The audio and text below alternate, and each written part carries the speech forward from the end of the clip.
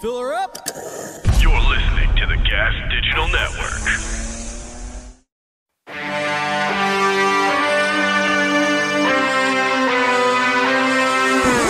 Yo! Oh my God!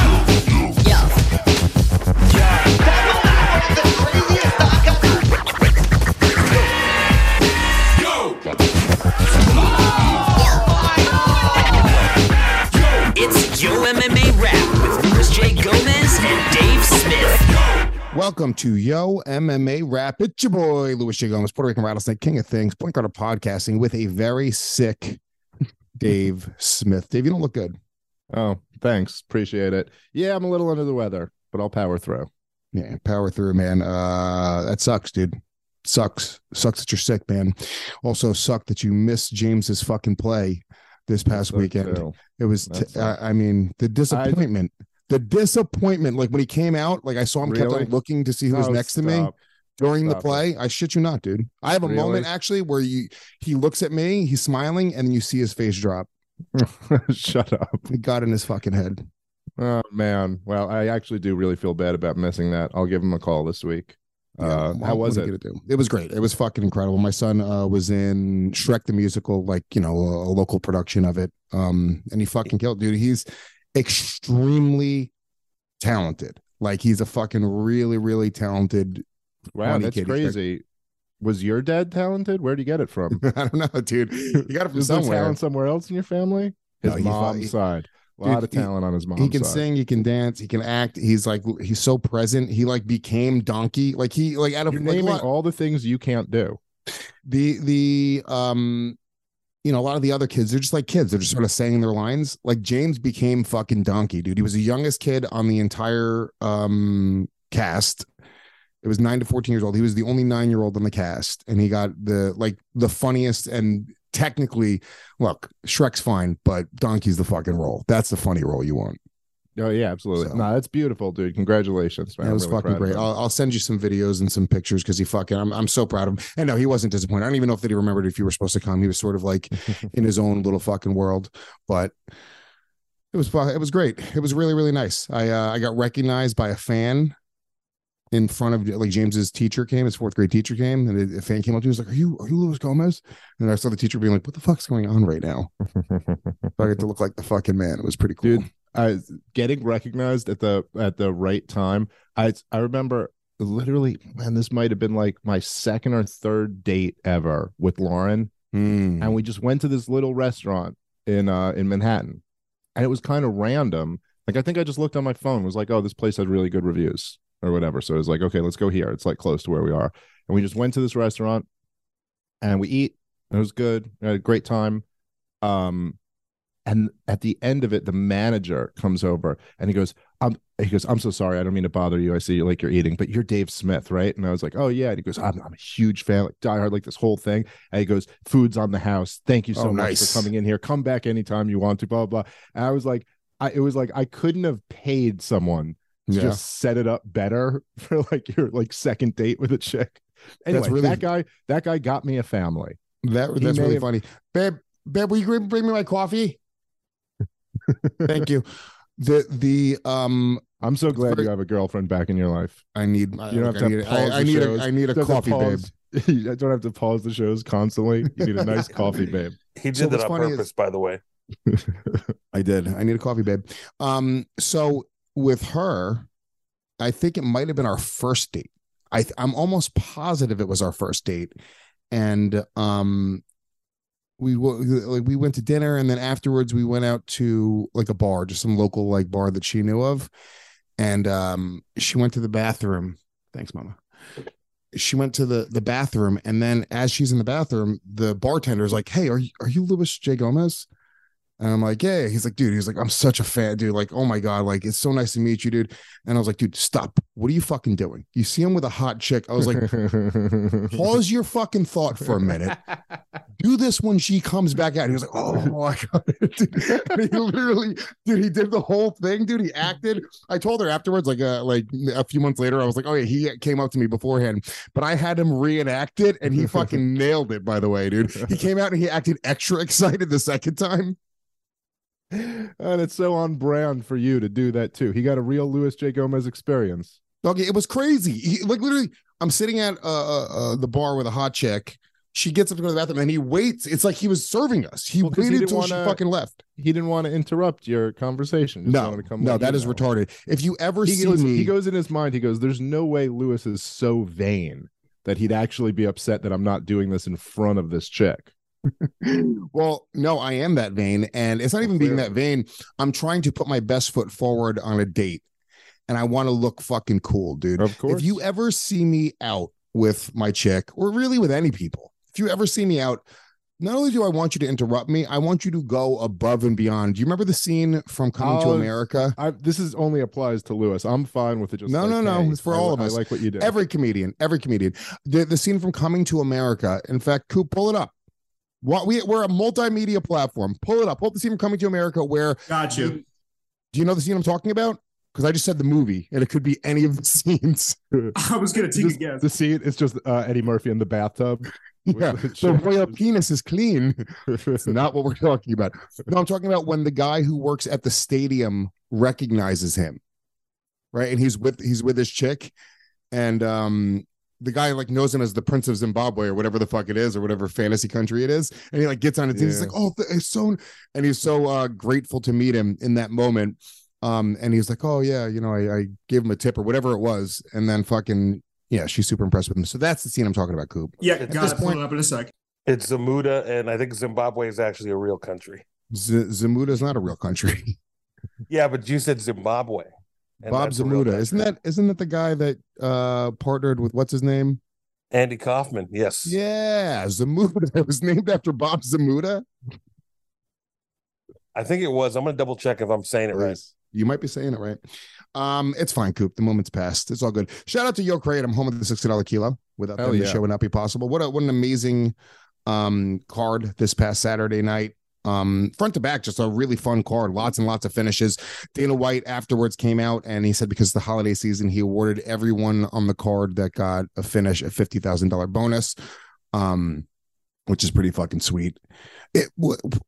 I don't know why. Am I crazy? And this is probably not that relatable, but maybe I'm just crazy. It's not even. I'm not rich at all. Like 50,000. If I found $50,000 right now, I'd be like, whoa, this is the fucking greatest day ever. It'd be amazing, right? Yeah, 50K right there and then. But for high level, high caliber athletes, doesn't it sort of just not sound like it's that much? It sounds insulting. To like the idea, to like that, it's like, and also just look. I mean, look, who am I to say he runs his business the way he runs his business, and he's done an incredible job. We all owe the sport to Dana White. Yeah, but it's such weird, like pimp shit. The way he still holds it out that there's not like some objective thing where you get this money. He's like, at my whim, I will. Well, he also says, "Did you hear the press conference?" Did you watch it? I saw part of it. Yeah. Yeah, he literally goes, hey, you know what? I'm in a good mood today. You're like, yeah. Fuck you. It's that easy, dude. It's literally that easy for you just to hand out 50K because guess what? I could use it. Please, are you in a good mood or are you in a bad mood? What is Dana White's mood today? Yeah. It's sort of like they dangle this 50K, which is enough money where you're like, you really want it. For a lot of these guys, the lower level fighters especially, it might double or triple up the amount of money that they make, right? But when you hear about whatever it is, when I think of a UFC fighter, the top of the mountain, there should be a little bit more smoke and mirrors that these guys are all millionaires. I should think that they're all like fucking, it's when they just go 50,000. Yeah. Yeah. I mean, I remember seeing, there's a clip of Conor McGregor. It's like it might be his first fight in the UFC. And he gets a big knockout and he's afterward in the post-fight interview. He's like 50 G's, baby. Like calling for a bonus. And it's like just the idea of even Conor McGregor being excited for $50,000. It's crazy. Is so wild. And of course, look, he went on and made huge money with the company. And a lot of them do. But it is, I don't know. Yeah, there's just something about it. I just like, as it relates, it would be like if I went to the comedy club and had the best set of the night, and then the comedy club was like, $100 bonus, baby boy. I would literally be like, sweet. That's great. I could tip extra now. And you wouldn't even like and if he like publicly announced it, even like that, you'd kind of be like, oh, go fuck yourself, dude. Like, I don't know. It would piss you off Yeah, someone if, ever if, went if like, Patrick from the stand was like, I'm in a good mood. You know what, Gomez? You did great, extra hundo today on you in front of everybody, and he gets the applause, and everyone's like, Patrick, you're so generous. I'm like, fuck you, you hate him. motherfucker. $100, it's nothing in the grand scheme of things. And that's really ultimately the thing. I think it sends a message to the UFC's Now, if audience. it was 50 grand, you'd be like, fuck you, Patrick. I will take that 50 grand. Please. Well, no, I'm just saying as it relates to what I'm like paid compared to like for that set that night. Like, Yeah, no, like, I understand what you're saying.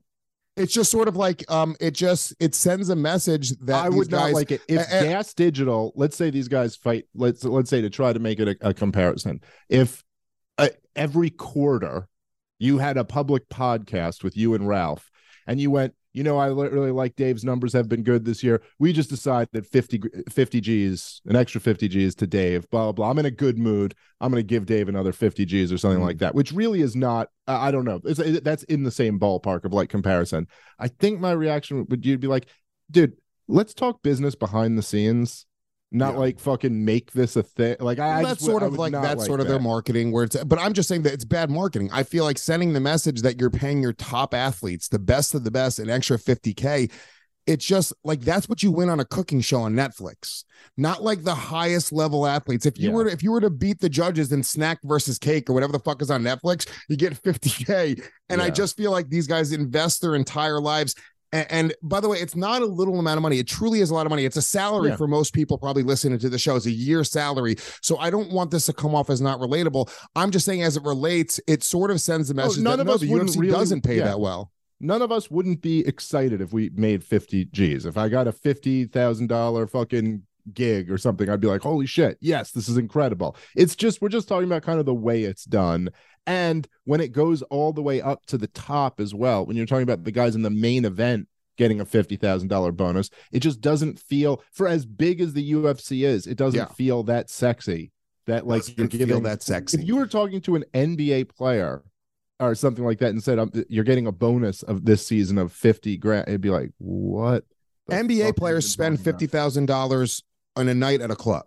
Yes. That's sort of the point, actually. That's the ultimate bigger point here. It's like other athletes, if you were like the $50,000 bonus for this NBA player who makes $25 million a year, it's like, it just sounds, once again, we can move on because I think we've sort of said all that we have to say about it. But I do think, fuck it, give them the bonus and make it a great thing. But to publicize it in a way, I think it's actually bad marketing. I think it sends the message that the UFC doesn't really pay their fighters that well. And I'm one of these people who I defend the UFC, I defend fighter pay, I defend Dana White all the time. People shit on Dana White, and I'm the first person to go, you know what, dude? It's a private business. People don't have to fight. Go fight for Bellator or go fight for elsewhere. I'm just saying it seems like bad business for the UFC. I don't think it's necessarily even unfair to the fighters because, like I said, most of the time it's actually more money than they're even making. Did you see your mic just cut out or switched? Cam on, right? Yep, it's a back. I hit the wire by accident. I think what you're trying to say is that everybody needs to have a fight, bake a cake, 100 grand. Going back to your cake idea, I like it, dude. Honestly, if I were one of these fighters, I might go on Snack versus Cake instead. It seems like a safer route, you know. Is that a real show, by the way? Is that a real show? No, not Snack versus Cake. It's called Snack. It's like Snack versus whatever. So with the show, they give you like a common snack. They'll give you like a Cheeto.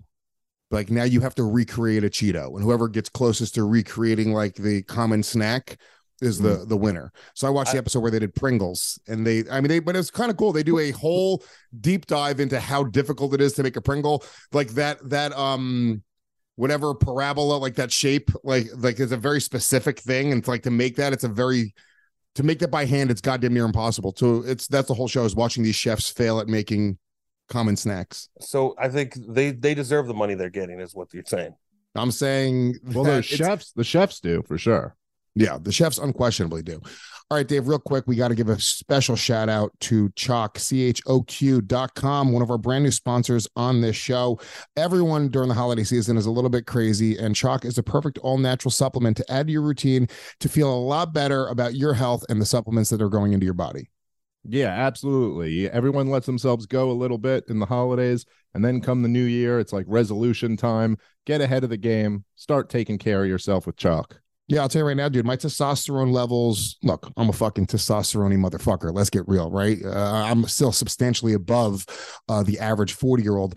But take you as a big estrogen guy. No. Testosterone out my tits, dude. I know I have tits, so that probably makes you think that it's an estrogen thing. But no, dude, my tits are full of testosterone, which is an amazing manliness. thing. If you guys, I don't know if you've had your testosterone levels checked, but I did recently have them checked, and I started taking their amazing natural testosterone boosters, all natural. It's taking sports nutrition and natural health world by storm. And I'll tell you right now, this is a fucking great product if you want clean, research-based testosterone.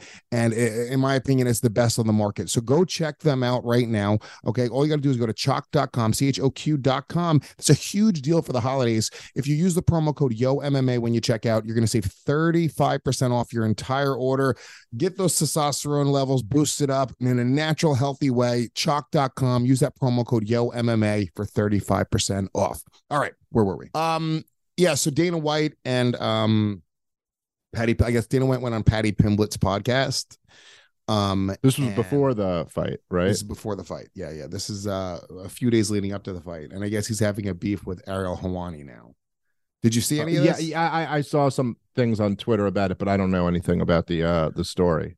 So Patty has Dana on, and Dana obviously he hates Ariel Helwani, and Patty just, I don't know if he's trying to impress his boss. I don't know what he's trying to do, but he has a moment where he's like, yeah, you know what? Fuck all these journalists. He's like, fuck Ariel Helwani. He's like, he's eating off of our plates. Like he essentially saying that he's just latched on as like a leech to the MMA community and makes money off of it. And Coop has a clip, by the way, if you want it. Oh, you pull up the clip. Please pull up the clip. This on Patty Pimblett's podcast. I listen to Ariel. I love Ariel Helwani, by the way. I'm a huge Ariel Helwani fan. Just the way he handles himself. You know, I've met him a couple times. He's just a good dude ultimately.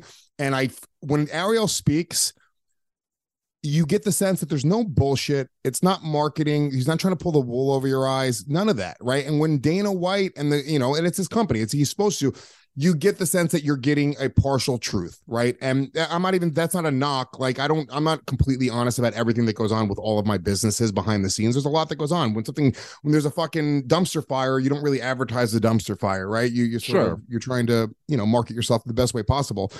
But I always have really appreciated the way that Ariel Helwani has sort of carried himself. Right. And so this is Patty the Baddie going in on Ariel Helwani. Let's get some volume on this. You have to turn it on the computer, whoever is in charge of this right now. It's not turning it on that. So let's pause it. Dylan, if you could figure that out. Let's pause it. Let's not just continue to stare at a silent video. That's a good idea. Volume working. Bring it back on when we have volume. We got this, guys. We almost made it. By the way, I don't mind Ariel Helwani, but I think the guy is kind of shady. Number one, really, and I've met him too. He did a video for the old Hammer Fisting, which was very nice of him. But I hated that whole issue he did with Brock Lesnar, where he revealed the thing. Well, that's what got him out of the UFC. There was a lot of. So basically, what he did was he leaked, right, that they had that Brock Lesnar was returning. Yeah. Yes. Before their reveal, it was the night of their pay-per-view. They had produced a trailer for the return of Brock Lesnar, and Ariel Helwani stole the scoop and fucking released it. Which, yeah, big faux pas. I don't know. He's a fucking journalist. Do you want people that are in your pocket that work for you, or do you want people to report? Do a better job hiding it. If that's your big reveal. Listen, the thing about it is that it's a little bit of like a weird area, because it's not as if like if you're just a journalist, like if you're a news journalist, you're like, okay, you're there to like hold powerful people accountable. You're there to like expose corruption, or supposedly that's what a journalist should be doing, or stuff like that. But when you're covering entertainment, it's kind of like, I could understand. It's not as if there's something going on with the UFC that they're not telling the public about, and you're going to break this story to the public. No, you're right. They have plans to tell the public in their way. I would think the etiquette in a more fun way, like, in a much more, and it actually for the MMA community and for the fans, it's way better to see the trailer, be like, oh shit, Brock's coming back. If there versus was Ariel sort of steal. Honestly, Ariel stole the scoop. for likes. Right. Yeah. So he gets retweets. He gets the likes. If there was a scandal going on, the UFC had busted a bunch of guys for steroids. They were trying to keep it from the public. You knew about this. You're like, no, I'm going to run this story. I get it. This was just like, it's obviously they intend to tell everyone later tonight on their terms in this cool way. And you just take it. I can understand where that's just like, come on, dude. And then I can totally understand where then Dana White goes, well, you know what? This is a fucking private company, and I don't have to let anybody here at my fucking press conference. And you know what? You're not going to be here at my press conference then. And he ultimately let him back in, but he did kick him out for a while. Because ESPN hired him. That's why. Yeah, ESPN hired him, and Dana White tried to get him fired. So Ariel Helwani came out and like went nuclear on this. I want to watch the Patty the Batty comments in just a second here. But Dana White was not happy that ESPN hired him. Okay. You know, I think that he did make a mistake there. I think that was a big faux pas. You're right. You're right. You completely changed my mind on it. You know, it was but that's as far as it really is. Like, and Ariel should have said, hey, you know what, dude, this is like, I get a lot of access and the UFC gives me a lot of access. And it's because he's talented. It's not because it's a favor or a gift. You got to sort of pick and choose the things you're going to do. So that was a fuck up on his end. You know, in my opinion, somewhat of a professional fuck up, but also not the end of the world. Just not like anything like super malicious. Did he really know that they had a package that they were releasing and they were announcing it that way? Or you just tweet it when he heard it, he got excited, you know? Yeah, I don't know. Yeah, people make mistakes. So, all right, anyway, this is Patty the Batty on Ariel Helwani. I hate all these journalists, especially the ones what earn off us. Know what I mean? Like Ariel Helwani in particular, like he loves earning money off fighters. Yeah. Like every decent job he's had, he's been sacked from.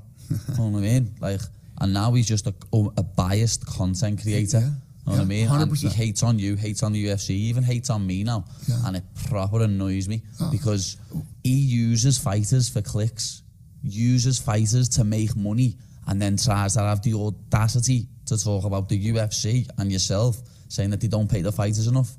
Get your dough out, Ariel.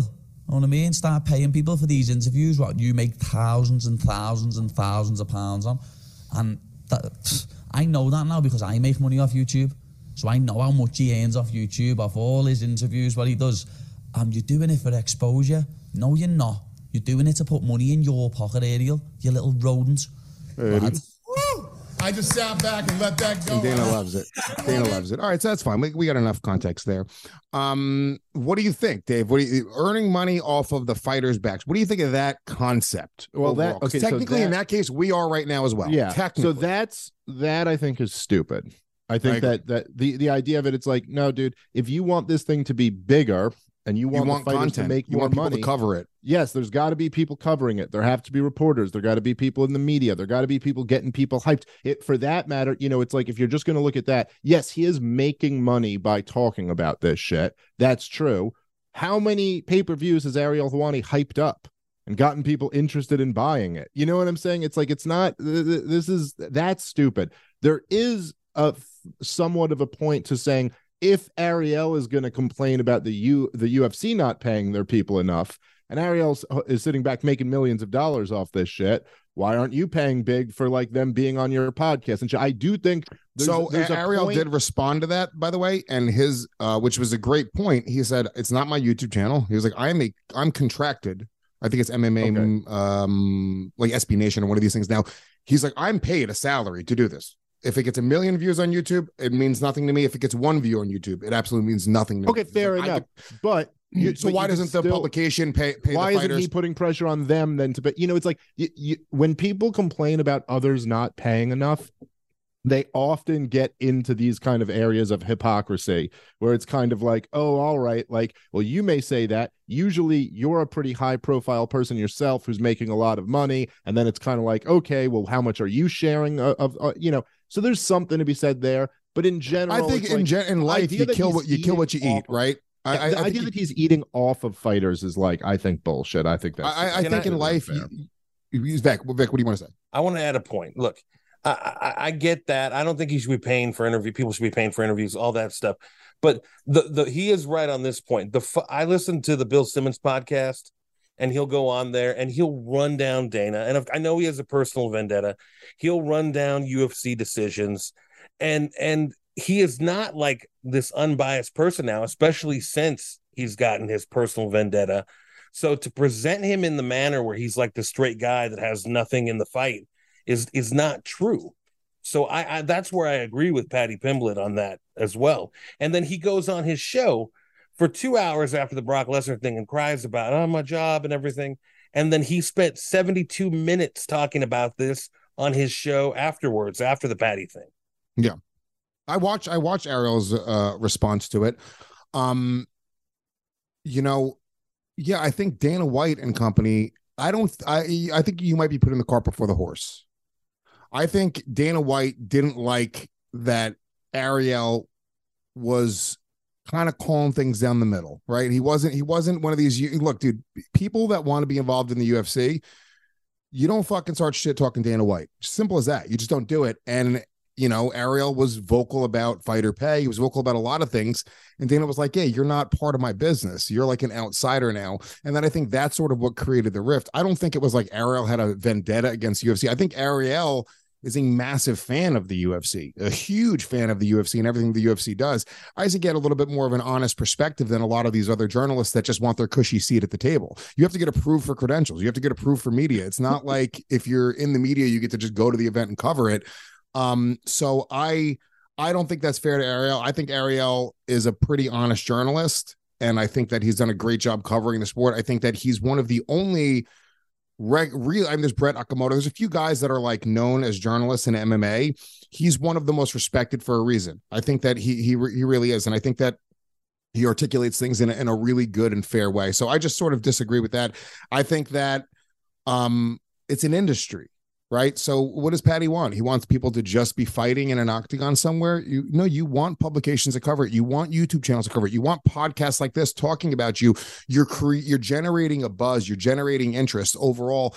And, it's good for the sport of mixed martial arts. I think you think about it like the only thing I'll say, and I don't want to lose this thought, is sure. Ariel likely makes more money than 90% of the UFC roster. Right. Just himself. Right. And that is not necessarily a reflection on Ariel. He shouldn't be making that money. The reflection is, once again, back on the UFC, they should be maybe paying their lower level fighters more than guys who are on fucking running YouTube channels. Yeah, but it's not necessarily clear who should make more money. I mean, I don't know. It's like, it's a weird thing. It's like, if the question always becomes how much money you bring in, and then like what percentage of that money you negotiate for yourself to be taking out. And it's just like it's a very I don't know, this happens a lot with people, and even people who I really love and admire all the time, where I feel like they get this shit wrong. As I've said before, and I don't know the details of the contract, but like, Chappelle always complaining about fucking Comedy Central and what they didn't pay him, what he was worth or whatever. And then it's like, look, it's not as it's very well. That's also crazy. Chappelle showed his ass that he was a little bit of a psychopath at that time. You can walk away, but don't when you're making tens of millions of dollars for telling fucking dick jokes. We all do it, right? I've committed my life the same way Dave Chappelle has, right? It's not like he's better. He's more advanced. He's the more money, right? And he makes substantially more money. But I'm saying, like, the commitment of my life, when I hear it was some more, one of those big fat black Monique. Yeah. She's like, she only got 2 million and Amy got 20 million or whatever. I'm like, shut the fuck up. When rich people start complaining about what they're not getting comparatively to other rich people, it's also, I just roll my eyes in a very deep and hard way. I agree, but I'm almost saying even beyond that, it's like, it's just not, it's easy to go, well, look, Chappelle's show was this huge fucking hit. It generated all this money and I only got this much. I feel like I should have gotten more, whatever. But the truth is that before Chappelle's show, when they're making Chappelle's show, putting the Comedy Central machine behind it made it way bigger than it otherwise would have been. This is before 100%. There were internet shows. There was no, this was the Comedy Channel. Yeah. And at the time, the reason they made money is because they have an ad sales department that sells millions of dollars worth of ads for that TV network. You didn't have there was no platform when Chappelle came out except for television. That was the path that we all were going down. And because that show was such a success, and because it generated so much fucking money, and because it was so great, because of Chappelle's fucking genius, but because of that whole success, Chappelle's his rate, what he can demand going forward skyrocketed. He now, in everything he does after that, is going to be paid way more than he would have ever dreamed of being paid in everything he did before that. And a lot of it was because of that. And so it's just like, it's not as clear who's eating off who. You know, it'd be like me going like, okay, so I'm on some of the biggest shows on Gas Digital. And if I were to say like, oh, well, these guys like Coop and Natalie, they're eating off me. They're eating off the money that I bring in. But you could just see where, like, yeah, in one sense, like my shows bring in money to the network and the network pays those people. But in another sense, you're like, my show doesn't happen unless there's producers, unless there's people editing, unless there's people working on all this. Yeah. All of these people are needed to build the free market has figured it out already. Exactly. And but that's Coop, just if you want to make more money, be better at your job and come to us and say, hey, dude, I am irreplaceable. Pay me more money. Exactly. Maybe when we pull up a video clip, the sound's on the first time. I don't know. Just some ideas going forward. But you know what I'm saying? Like, there's a lot more of these networks that are necessary where all of these people, and like, so no, it's not the core idea that Ariel is eating off the UFC and then has the nerve to criticize them. No, he's covering the sport and he should criticize them when he thinks it's especially because nobody is really criticizing them in the world of MMA media. Like, I guess there'll be an article that'll come out in, like, you know, the New Yorker or, like, you know, in a completely separate publication that has nothing to do with it that may criticize them. But there's nobody really criticizing the UFC. The fighters don't criticize the UFC because they're afraid that if the guys who do, the Luke Rockholds, the John Fitches, the Jake Shields, those guys are fucking blacklisted. Those guys are not given the opportunities. Yeah. Rockhold just happens to be good and marketable still. So, you know, I think Dana White sort of tolerates him. But if you start questioning the practices of the UFC as a fighter, a podcaster, a broadcaster, whatever, you're fucking done. You're out. And I think that that's not good for the sport. It's not good for the fighters. It's not good for the fans. You want competition. You want, you know, public perception to be things that drive people into the right place.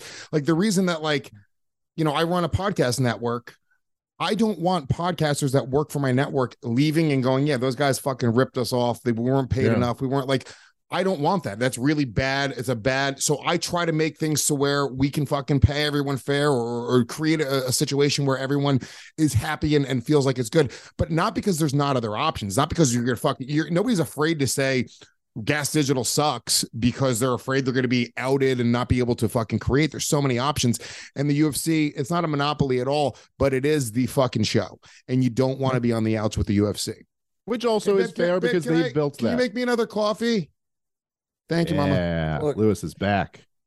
I just think that I understand, and I'm not saying that he can't criticize the UFC, but there is a weird thing, especially in sports, where they invite you into their house, they give you access to all their fighters, and then there's these small things that are supposed to be surprises, and they're asking you to give them a little bit of a quid pro quo. Yeah, that's part of the business. I understand that.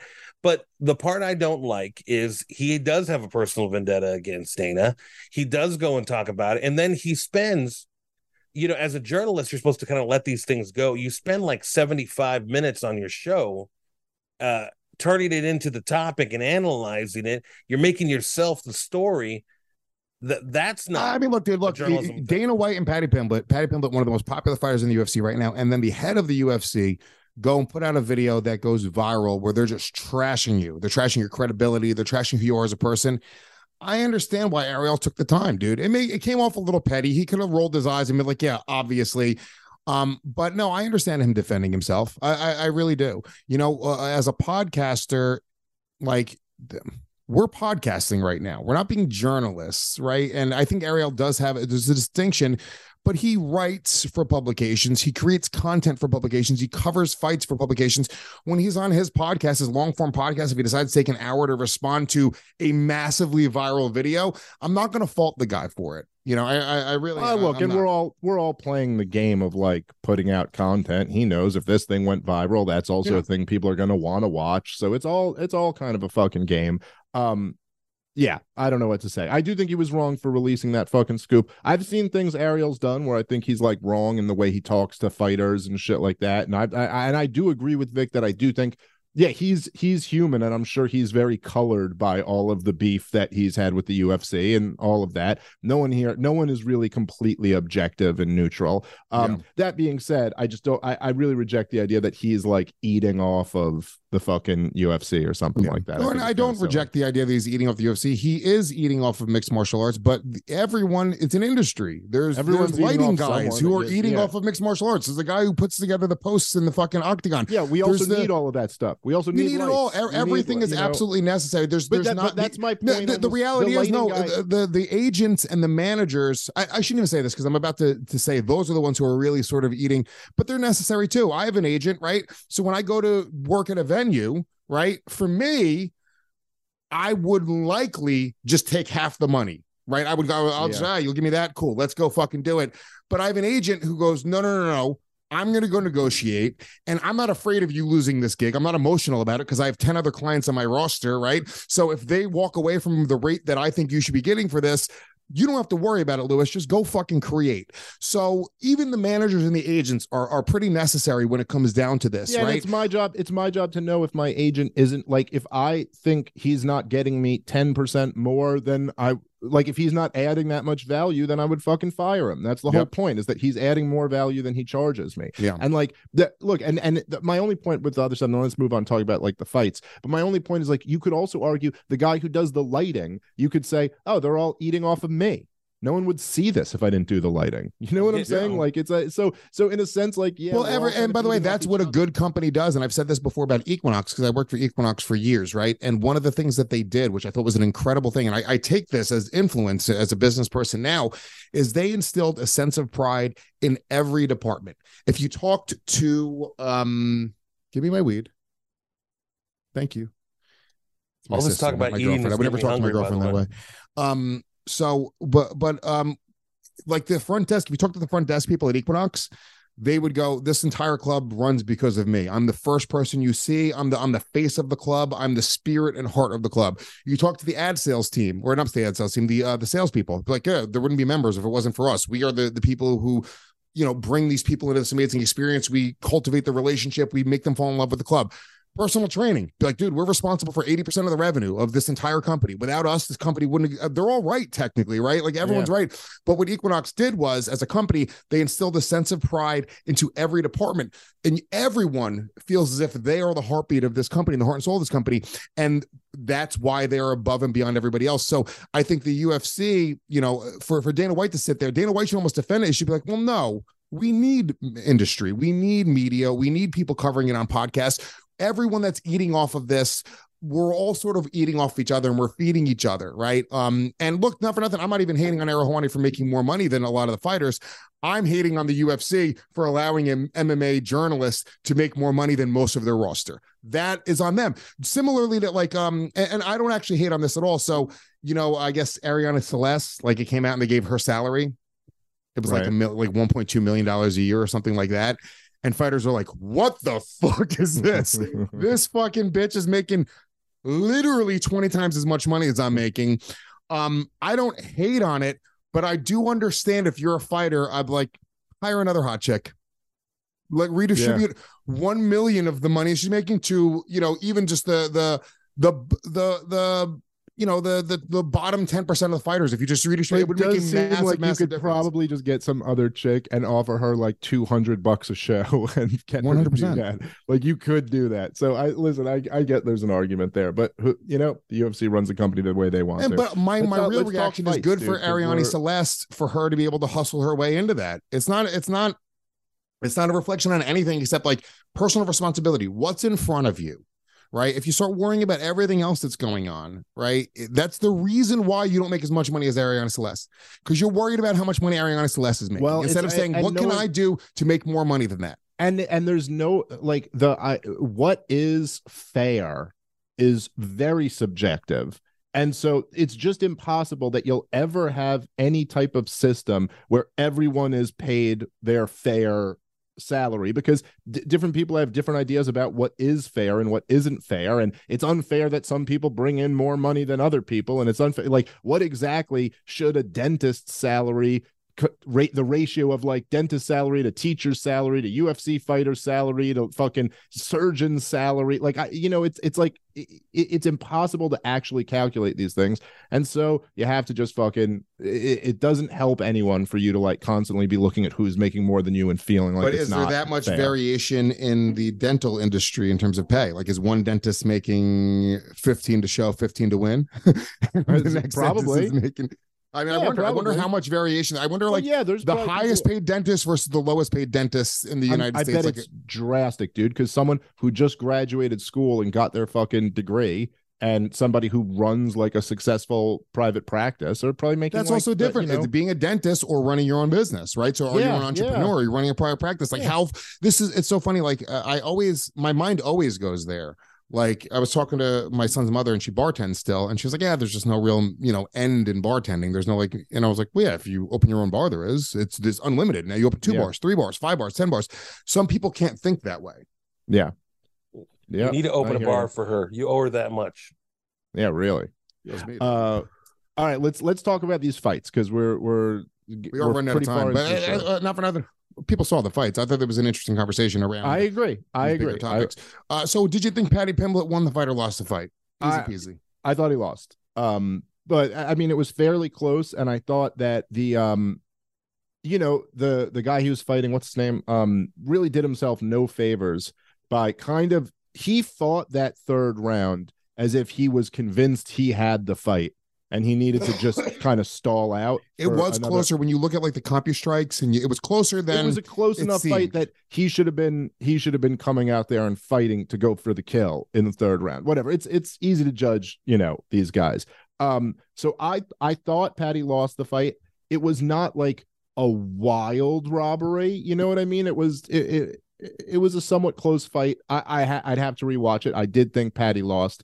I'll say honestly, let me just preface this with number one, I have enormous respect for everyone who fucking gets in a cage and fist fights for our entertainment. It's it's unbelievable what those guys go through, what they put on the line. This is why we're all such big fans, because it's the most fucking compelling thing in the world that people put everything on the line. And I really like Paddy Pimblett, and I find him entertaining and charming and all of this shit. It's become pretty clear that I just think his talent level does not justify the hype train, dude. And it's just like, it's this kind of banana situation. I've never really seen it before in MMA, where there's so much hype and it's just not justified by what's like shown in the octagon at all. And this is just not. None of his performances have stood out as like stellar. They're exciting and fun, but it is very obvious that he's going to have a similar career to Darren Till, and he's just going to get a bunch of hype and not even as they want another Michael Bisping. Not that level though, dude. It's not even Darren Till. I mean, dude, Darren Till was smoking dudes all the way up till Jorge Masvidal. Jorge Masvidal, till he fought one of the best guys in the fucking world, and he smoked Cowboy Cerrone, and who was like a top 10 guy at the time. That's like 155er though. Yeah, but he was a top 10 170er for a while too. I mean, I don't know, whatever. Regardless, it's still Paddy is like, he is having competitive fights with unranked guys, unranked, what I mean? Like completely unknowns. Yes. And look, just to say unknown. Jared Gordon's been around for a long time. And he's super durable, really, really tough. This was a tough guy. This was a tough guy, and I thought he lost the fight. I mean, it's just and look, they're all tough guys. I'm just saying that, like, I don't see where this train is going other than to be like, I'm just not seeing anything that tells me oh, this guy's going to make a run at a title or something like that. I don't see it. I have all. Vic, were you going to say something? I'm sorry. I was just going to say that Matt Brown was saying that the closer, the higher up Patty goes in talent fight, with his opponents, he's going to be more exposed. Oh yeah, yeah, unquestionably. I think so. Yeah. Dude, Terrence McKinney's angling for that fight now. We said it back in the day when Terrence was on the show that Terrence would smoke him. After watching Patty struggle with lower level talent, Terrence would annihilate. Dober would annihilate Patty Pimblett. Yeah. Patty Pimblett has major, major holes in his game. And I'm not going to fault him. No. For marketing himself, because it's not so much, it's half him, half the UFC, right? The UFC, I think, really, for the most part, they want stars, right? So if you can come out and kind of move and shake things up a little bit, the UFC will start putting a little bit of heat behind you. They'll put you on a main card. If you have that microphone in front of your face, you call it the right people, the UFC will listen. The fans will get behind it, right? The UFC does that. I think that they're very, whatever their intuitive nature for sort of growing fighters in a real way. I think that they're really, really good about that. And you're right. I do think that this is probably the first time where it really seems like they are missing the mark, where they're pushing a guy like he's the next Conor. He has Conor type hype with really, really limited skills. And I'm not saying that he can't get better and he can't grow into being the best in the world. If I had to guess, he's going to lose to anybody in the top 10. I just don't. I don't see it. I don't see, from what I'm looking at here. Maybe I'm wrong, and it doesn't go the way we think here. But from what I'm looking at, it's he's not even ready. I don't think for anything like that. And Terrence McKinney is not in the top 10, and I think he'll fucking wreck him, just tear through him. Yeah.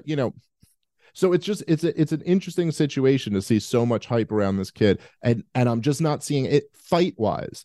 Not seeing anything that even close to justifies a lot of the hype around Conor, because I'm talking about guys that came in with hype, right? Conor, Anderson, I'm trying to think who came. Ronda Rousey. It was a little different. Her hype wasn't. It was because she was a good fighter, right? But it was. She was only that good of a fighter because women's MMA just wasn't evolved enough. But whatever it was at the time, she was dominant over all these guys. But the it's a little different than she was so hyped because she was a female who was somewhat attractive, who was undefeated, right? And little different. Anderson and Conor, the hype that they came in with was because of what they accomplished outside of the octagon in other organizations. It was people knew when Anderson came in, people that were in the know knew. People knew Conor was this fucking next level talent. And Conor was always good on the mic, but Conor wasn't money money Conor the way he is now on the he was excited about 50 G's. Dude. Excited, So it was a little different. Patty, I feel like his hype comes from him talking shit. 95% of it, and he's got exciting fights and it's mixed martial arts. It's great, but it's not because people are like, holy shit, this guy is the next big thing. He's saying it. Nobody else really was like, oh, dude, he's the fucking future champion. He's the next fucking big thing. I haven't heard that from anybody really in the know, right? Yeah, and Conor McGregor, and Anderson Silva and Conor, they come in with this hype, and then they fucking are smoking guys. They exceed the hype. They live way beyond the hype. So Anderson became the greatest of all time. Conor became the biggest pay-per-view star ever. And honestly, not for nothing, there was a time where Conor was maybe number one pound for pound. He was, when Conor was at 145. At 145, he went through and destroyed Dustin Poirier and Max Holloway, took the Jose Aldo, who had been champ for the entirety of the division, and slept him in the first round and in his first punch. You know what I mean? He looked like the Michael Jordan of MMA. And Anderson Silva came in and just takes this guy Chris Lieben, who's really, really popular and well known, and annihilates him. Then in his next fight takes the champion. Considered. Well, it's so funny because now we're seeing. Now we're seeing, it's so rare, right? Unless it's a flash knockout or something like that. But we just watched what's his name have a perfect fight against Holland, Hamzat. Oh yeah, right. Just I'm in a perfect fight, like just didn't take any damage. That was unheard of in Anderson Silva's day. When Anderson Silva came in, he fought Chris Lieben and Muay Thai fought him but didn't get touched. With a guy who's like a brawler who's just sort of known to bite down on his mouthpiece and started wailing shots. Chris Lieben was he's going to hit you. He's going to take some. He's going to hit you. Anderson like threw 15 strikes and they all landed perfectly, didn't get touched. And just, it was like a level, like it was a video game. You weren't. Yeah. And it wasn't like, then Chris Lieben was known at the time as being a good striker. And it wasn't like he was a level above him or 2 levels above him. He was like, night and day difference. Yes, like just like a whole different class. What was the best in the world versus a top, maybe top 15? What was he? He was top 10 maybe at the time. He might have even been top 10. I don't know. He might have been. Yeah. It was a way thinner division back then. You remember? Sure. But I'm just saying this thing with Paddy Pimblett here is just different. And now you almost are deciding. This is why I think in a lot of way the Terrence McKinney fight makes sense. I think Dana White and these guys at the UFC, like they are realists and they know what they're doing for their business. Bottom line, you're almost deciding like, okay, who are you going to pass Paddy's hype on to? Or who are you going to at least pass whatever you can of that? And Terrence seems like a guy to do it with, like that guy actually looks like he could be like a star for a long time to come. He's awesome. So why not? Why not give it to him? It is interesting. Yeah, they have to make the decision. They know that it's not Paddy. They know that Paddy's not going to be champion. That's really interesting. Yeah. They know, as if we know, Dana White and company know, right? So we could all sit here and pretend. So who are they? Who are they going to go? All right, well, we need to take this marketability. It's a marketing machine. Paddy's done all this work. And now a guy like Terrence can come in and go, mine. Thank you. Appreciate all that work you put in. Appreciate all that 10 years of you building yourself up. Mine now. Well, this is why this is why they tried to match Hamzat up with Nate. You know what I mean? To go like, okay, well, if he's leaving, but he's this humongous star, who can we make off of him? And they didn't, they don't go, their first pick wasn't Tony Ferguson. They did that to save the card, but why wouldn't they just, a lot of people after that fight fell apart, they were like, oh, well, the Tony Ferguson fight makes more sense anyway, which is, there's a strong argument for that.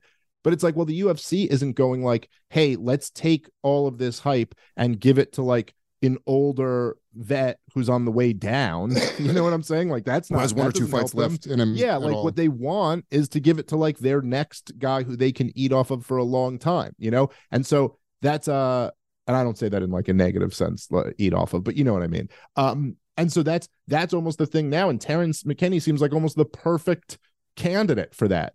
Like, what do you want? You want some vet who's not really going to make a run themselves to just take out Paddy Pimblett, which will end up happening if you give him someone like that. Yeah. So why not give it to a young star?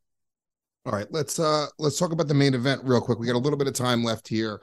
Were you surprised? Can I start this by asking you? Were you surprised? Because I was, that Dana White was so down on the main event. I kept talking about what a terrible fight it was. I've seen terrible fights before. I did not think that was a terrible fight. I actually found it to be. I thought it was a really interesting fight. It wasn't like the most action-packed fight ever, but it was. I don't know. There were really interesting moments in it. All right, Dave, let's take a quick moment and thank YoKratom.com for being a longtime supporter of this show. YoKratom.com, home of the $60 kilo. If you guys are in the market for Kratom and you're over the age of 21 years old, you got to be getting it at the best possible price with the best possible quality directly from YoKratom, who, might I add, are once again the marquee sponsors for Skankfest. Without YoKratom, none of the shit we do here at Gas Digital and Skankfest and Legion of Skanks would be possible. So shout out to YoKratom in a very big way.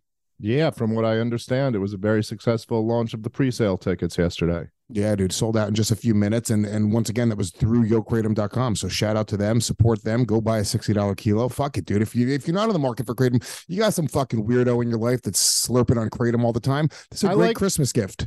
I like to keep some in the house in case I have company over. That's Anyone want a soda or some Kratom? Red wine? Vodka? Kratom? Anyone? YoKratom.com. All right, where were we? I think Dana White, at that point, when you catch him in a post-fight press conference, it's like catching a guy after they get knocked out.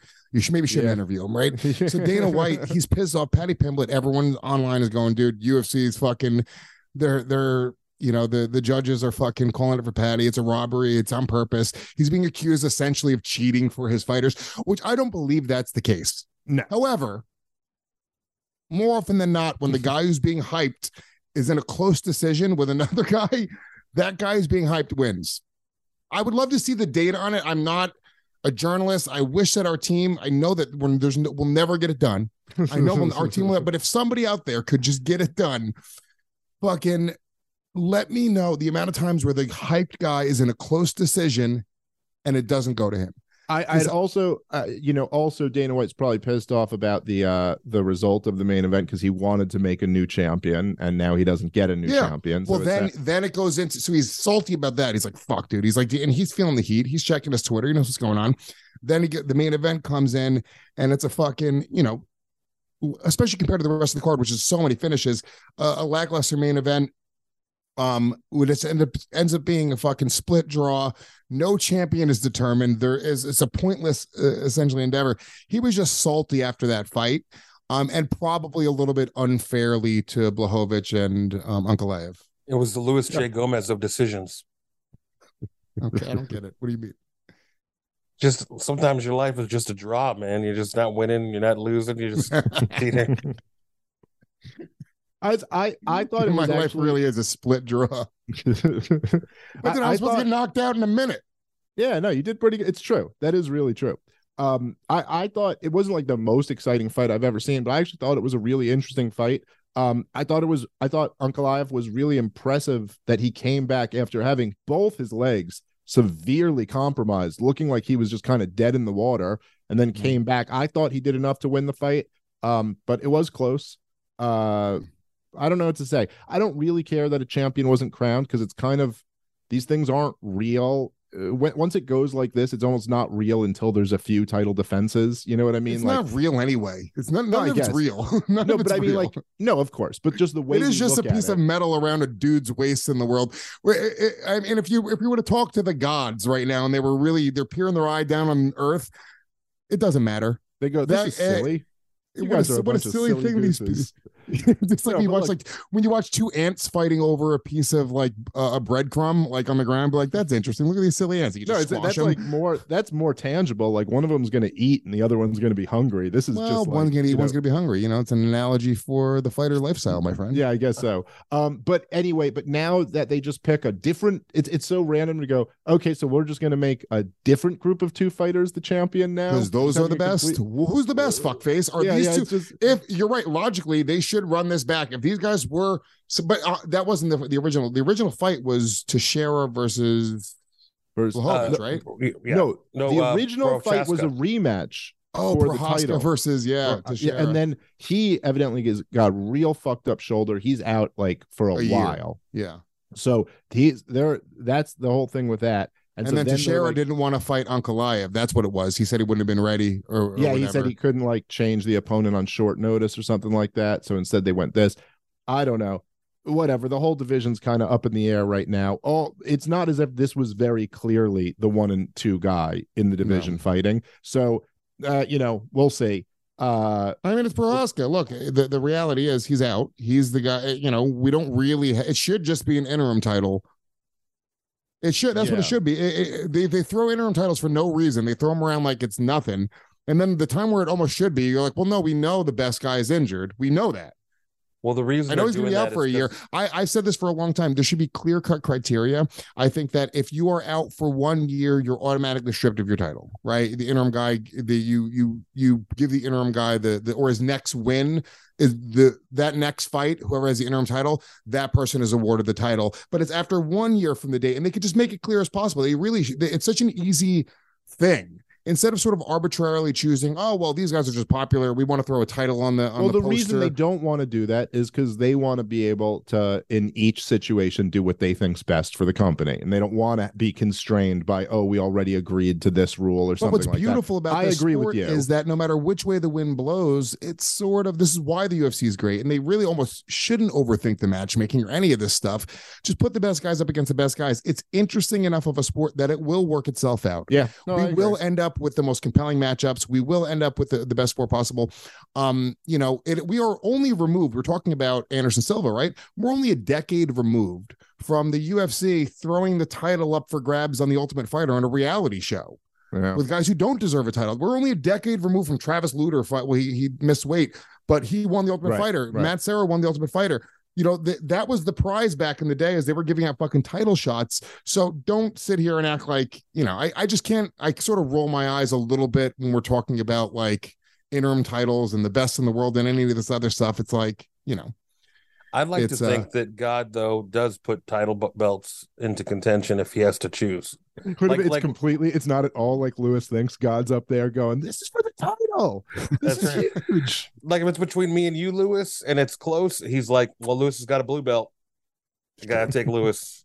And there you go. Even, you know, so start believing.